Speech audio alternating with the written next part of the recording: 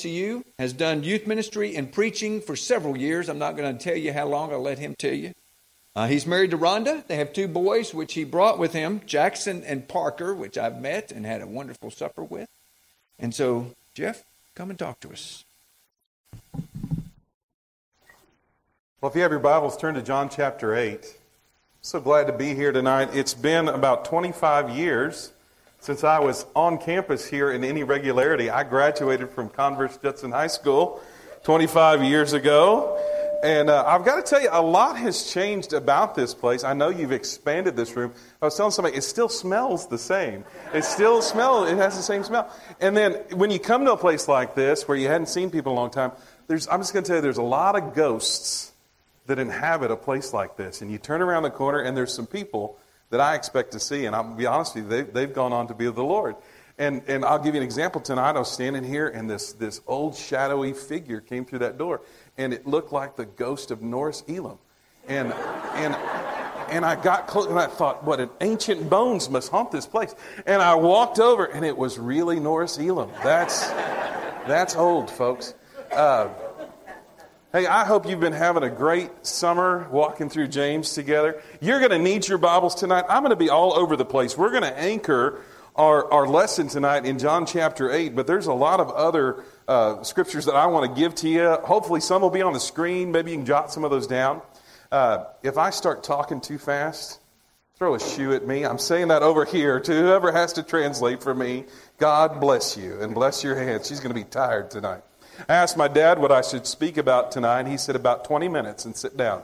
And so, boy, that's not going to happen. He's an optimist, isn't he? He doesn't know me. In John chapter 8, we get this I am statement of Jesus, and it comes on the heels. We want to look at the history and the context of why Jesus says this. And it's anchored in a story that we say in some texts, in some early manuscripts, it wasn't recorded. But I can't think of really a better story, a better encounter that Jesus had with anybody as he walked on the earth to say, I'm the light of the world to, than this lady that we read about tonight. But Jesus went to the Mount of Olives, and at dawn he appeared again in the temple courts where all the people gathered around him, and he sat down to teach them. The teachers of the law and the Pharisees brought in a woman caught in adultery. They made her stand before the group and said to Jesus, Teacher, this woman was caught in the act of adultery. In the law of Moses commanded us to stone such women. Now what do you say? They were using this question as a trap in order to have a basis for accusing him. But Jesus went down and started to write on the sand in the ground with his finger. And when they kept on questioning him, he straightened up and he said to them, Let any one of you who is without sin be the first to throw a stone at her. Again, he stooped down and he wrote on the ground. At this, those who heard began to go away one at a time, the older ones first, until only Jesus was left, with the woman still standing there. And Jesus straightened up and asked her, Woman, where are they? Has no one condemned you? No one, sir, she said. But neither do I condemn you, Jesus declared. Go now and leave your life of sin. And when Jesus had spoken again to the people, he said, I am the light of the world. Whoever follows me will never walk in darkness, but will have the light of light. There's 2 kinds of light that I think of when I think about religion. There's the black light. You know what a black light is? Maybe you remember some Sunday school classes where the teachers had these beautiful paintings and they looked weird, but then you turned on a black light and you could see all these wonderful things. Or maybe when in my youth ministry days, we used to have black light volleyball, and we had a neon ball, and we'd turn off all the lights and we'd turn on black lights and we'd play volleyball. But if you've ever been anywhere with a black light that might show you where dirt and stains are, you don't want that kind of light. That's the kind of light the Pharisees bring, don't they? They bring a black light to show you every imperfection, everything that's wrong with you. And they want Jesus to be that kind of a light. But Jesus says, I'm not that kind of a light. I think of Jesus as a flashlight. The flashlight you had when you got under the covers when you were 7 and you were scared. Enough light to show you the way, enough light to show you that there's nothing scary in the corner, enough light to tell you that there's nothing that can get to you, enough light that can show you how to get from where you're going to where you need to be. That's the kind of light that Jesus brings. It's what we call an extended metaphor or an analogy. It's a literary device that John uses, and he uses a bunch of them. That's what you guys are studying all summer. These great literary devices. The Washington Post once had a contest for the worst analogies. These are the worst analogies, okay? And people sent them in from different school kids. I love these. The little boat gently drifted across the pond, exactly the way a bowling ball wouldn't. Isn't that good? Long separated by cruel fate, the star-crossed lovers raced across the grassy fields toward each other, like two freight trains. One having left Cleveland at 6:36 p.m., traveling at 55 miles per hour. The other from Topeka at 4:19 p.m. at the speed of 35 miles per hour. This one was sent in by Russell from Springfield. John and Mary had never met. They were just like two hummingbirds who had also never met. From the attic came an unearthly howl. The whole scene had an eerie, surreal quality, like when you're on vacation in another city and Jeopardy comes on at 7 p.m. instead of 7:30.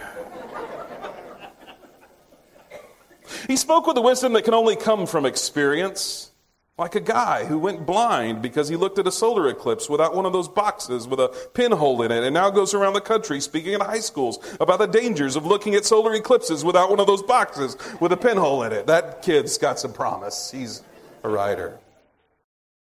I like language, and I like the artful turn of a phrase. And if you grew up in the South, you've heard a lot of them, right? 6 of one, half dozen of another.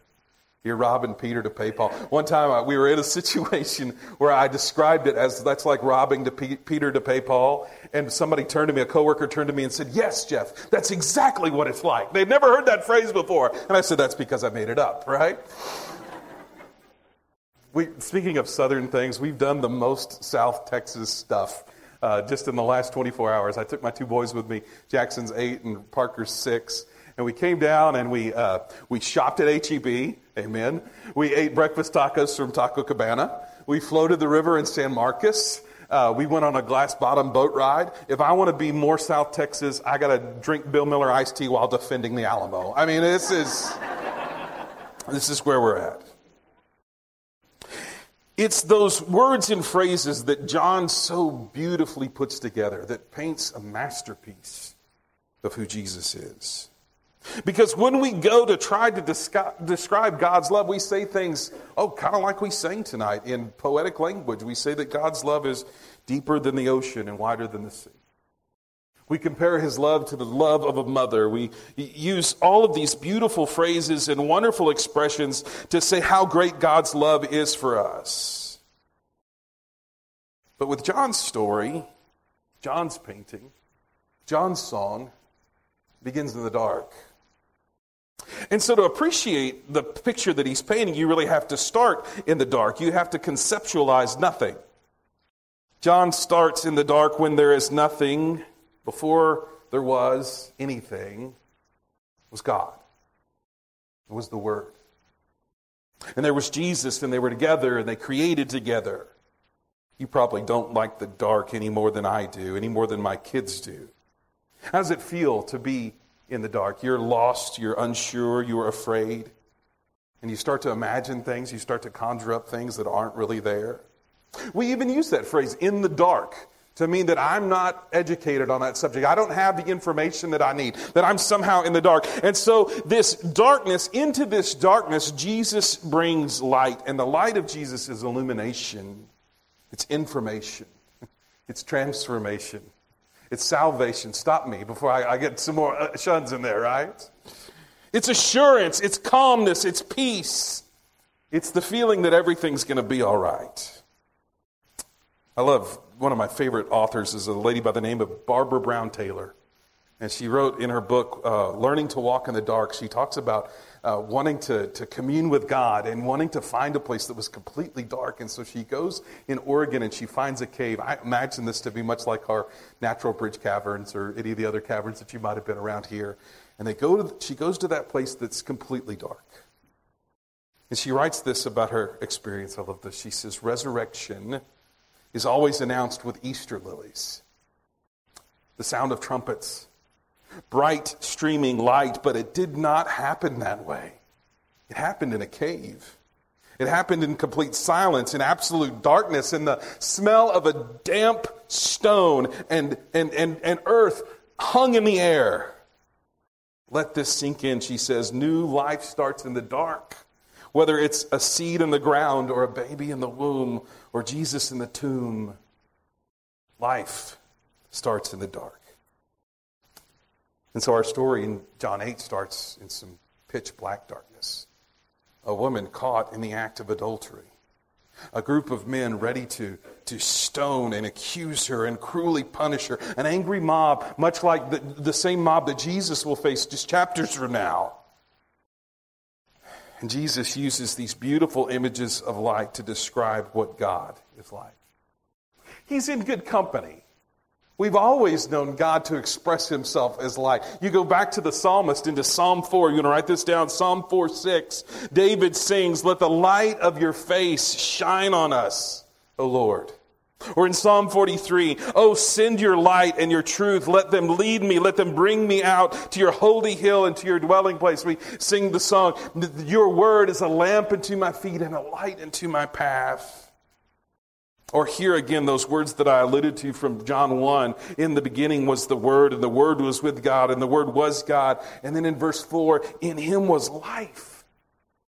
And that life was the light of all mankind. The light shines in darkness, and the darkness does not overcome it. And so here's Jesus. Here's Jesus shining his light into inky blackness. John loves that image. We find it in his gospel. We find it in his epistles. We find it there in 1 John. If you go to 1 John and just read about the first half of 1 John, it's just light everywhere, right? In 1 John 1:5, this is the message we have heard from him and declare to you, God is light. In him there is no darkness at all. And if we claim to have fellowship with him and yet walk in darkness, we lie and do not live out the truth. But if we walk in the light as he is in the light, we have fellowship with one another, and the blood of Jesus purifies us. John knew what it was to walk in the light because he had walked with the light. He had had breakfast, lunch, and dinner with the light. He had gone fishing with the light. He had heard the light's jokes and stories and sermons, and he had seen the light pray to his father and give honor to his mother. John knew the light intimately. And that's why John defends the truth so adamantly. If we walk in the light as he is in the light, then we have fellowship with one another. And that light shines in our life, and that light's not a black light to tell us everything that we've done wrong and show us every bit of insecurities. It's the light to point the way. So there's this great image. I want you to see this next picture. It's an artist rendering of what the temple looked like. I told you I wanted to anchor this story in some history. Well, Jesus makes this statement, I am the light of the world, right on the tail end of this thing called the Feast of the Tabernacles. And in the Feast of the Tabernacles, they would light, you could kind of see these 4 large candelabras. They're huge. In the temple, there's these 4 massive candelabras. It took 20 gallons of oil. You can go to the next picture. It kind of shows it maybe a little bit better. You can see how much they lit up the night. And I'm reminded, this reminds me of? It reminds me of Friday nights in the fall in Texas. And you're driving out some country road or you crest over a hill and there's a light right off in the distance and it lights everything up. And there's the smell of popcorn and there's the smell of hot dogs and there's the beating of the drums of the marching band and you can hear the crash of the helmets.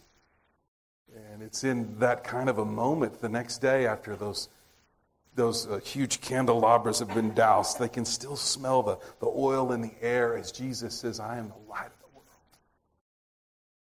And they can't help but think back to that wonderful feast. I'm the light of the world. I love how one poet, Marianne Williamson, she talks about our light. She says, our deepest fear is not that we're inadequate. Our deepest fear is that we're powerful beyond measure. It is our light, not our darkness, that most frightens us. We ask ourselves, who am I to be brilliant, gorgeous, talented, fabulous? And then I love this response. Who are you not to be? Who are you not to be? You are a child of God. You're playing small. Does it serve the world? There's nothing enlightened about shrinking so that other people won't feel insecure around you. We're all meant to shine as children do. We were born to make manifest the glory of God that is within us. And it's not just in some of us, she says. It's in everyone. And as we let our light shine, we unconsciously give other people permission to do the same. As we're liberated from our fear, our presence automatically liberates others. It's why this idea of Jesus being the light goes hand in hand with something he said in Matthew 5. Not only does Jesus say, I am the light of the world, but he says what? You are the light of the world. And then, is it Brad? Thank you for leading us tonight, and what great songs. We didn't plan any of that, folks, and it was like he was reading my notes. But that passage there in 1 Peter 2, Peter says, you want to know who you are? You're a royal people. You're a chosen nation. You're a people belonging to God. You're God's special possession because he called you out of darkness into his light. The fact that we are the light of the world has nothing to do with us and everything to do with God because we're the reflected glory of God. In this solar system, you're the moon and he's the sun. And don't get it twisted. Don't get it backwards. All we do is reflect the light of God. If we are the light of the world, it's not because it comes from inside of us or anything that we've done, but we shine through our salvation. And our salvation is nothing that we brag about, is it? It's all about what God has done for us and in us and through us. The light doesn't emanate from inside of us. Instead, it comes from a different source. We shine through our salvation. If you're one who likes to fill in blanks, I want to make sure I get all the blanks here. We're going to shine through our salvation, but we're also going to shine through our suffering. I love music. I love that some of these songs tonight, Brad, were new for me. I love learning new songs, but I don't know if you're a fan of contemporary Christian music. Some of it's good, some of it's not. And there's one song that really captured not just my attention, but I think the attention of the world a few years back, and it's from John Mark McMillan. And he writes this song beautifully. He says, he is jealous for me, loves like a hurricane. I am a tree, bending beneath the wind and weight of his mercy. When all of a sudden I'm unaware of these afflictions eclipsed by glory, and I realize just how beautiful you are and how great your affections are for me. And the chorus, it's like every chorus in contemporary Christian music. It repeats itself over and over again, and that's fine because the chorus is this. And by the way, I should say, if you don't like choruses that repeat themselves over and over, you better stay out of heaven because that's what they do up there. No, they never stop saying, holy, holy is the Lord, okay? That's what they do, night and day. It's all praise songs up there. And but they sing, how he loves us. Oh, how he loves us. Oh, how he loves us. And what's amazing to me is that John Mark wrote that song out of a time of complete brokenness. It was following the death of his best friend, a young man named Stephen Coffey, and Coffey was a youth minister at the time. McMillan wrote those lines as a tribute to his friend, and out of a need, he said, to have some sort of conversation with God, and where he could speak about his frustrations and his emotions about his best friend's death. And according to McMillan, he says this, he says, how he loves, that's the name of the song, is not a pretty Hollywood hot pink kind of love. It's kind of love that's willing to love even when things are difficult and messy. He says this song isn't a celebration of weakness and anger. It's a celebration of a God who would want to hang with us through those things. A God who would want to be part of our lives through those things. And despite of who we are, he would want to be a part of us, our community, our family. How he loves us. Oh, how he loves us. That's the kind of light that Jesus brings into our life. And so we shine through our salvation and we shine through our suffering. I always love to ask this question whenever I show this next picture. Does anybody recognize this is a famous American monumental place? You got it? You got it? You've been there? I bet you. No, you've been there? Anybody recognize it? I asked this at a youth retreat one time, and I was amazed that several hands shot up, and they knew exactly where this was. This is the 16th Street Baptist Church in Birmingham, Alabama. Anybody starting to make some sense now? I want to tell you the story of this place.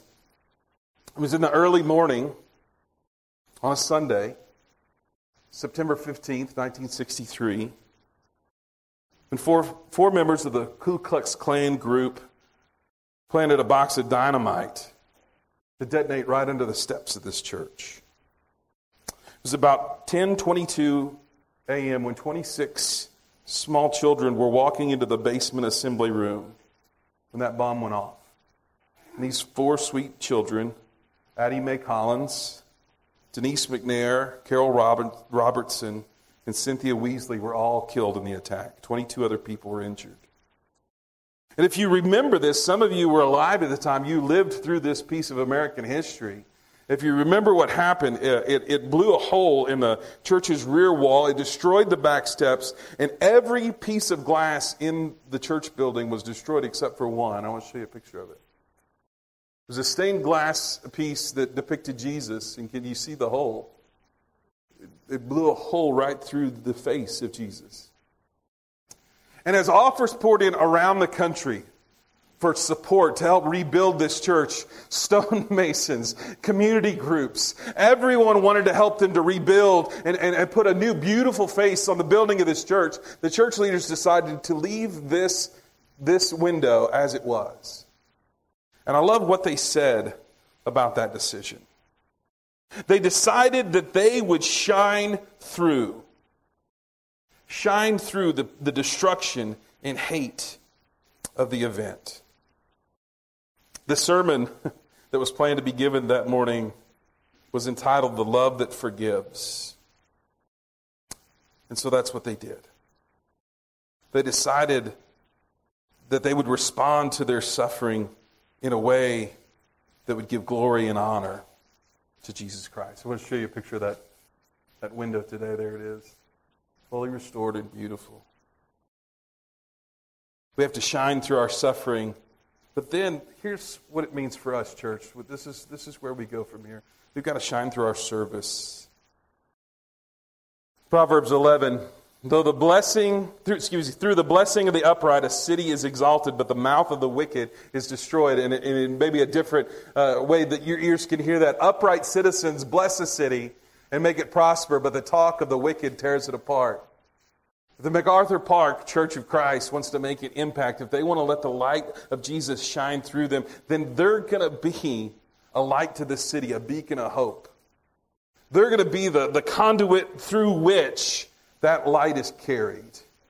And at the end of that are going to be meals that are served and needs that are met and hands that are held and structures that are rebuilt and lives that are put back together and time that's spent with people who need counseling and all the dirty, ugly work that needs to be done in the darkness. Because make no mistake, the world is still dark. In the aftermath of Katrina, the event that many of us remember so clearly in 2005, scores of church groups rushed down there to work to rebuild that city. And what was really interesting to me was a piece that was written in the Guardian newspaper from an atheist, a man by the name of Roy Hattersley. And he writes this: notable by their absence are teams from rationalist societies, free thinkers clubs, and atheist associations. The sort of people who do not only scoff at religion's intellectual absurdity, but also regard it as a positive force of evil. It ought to be possible to live a Christian life without being a Christian.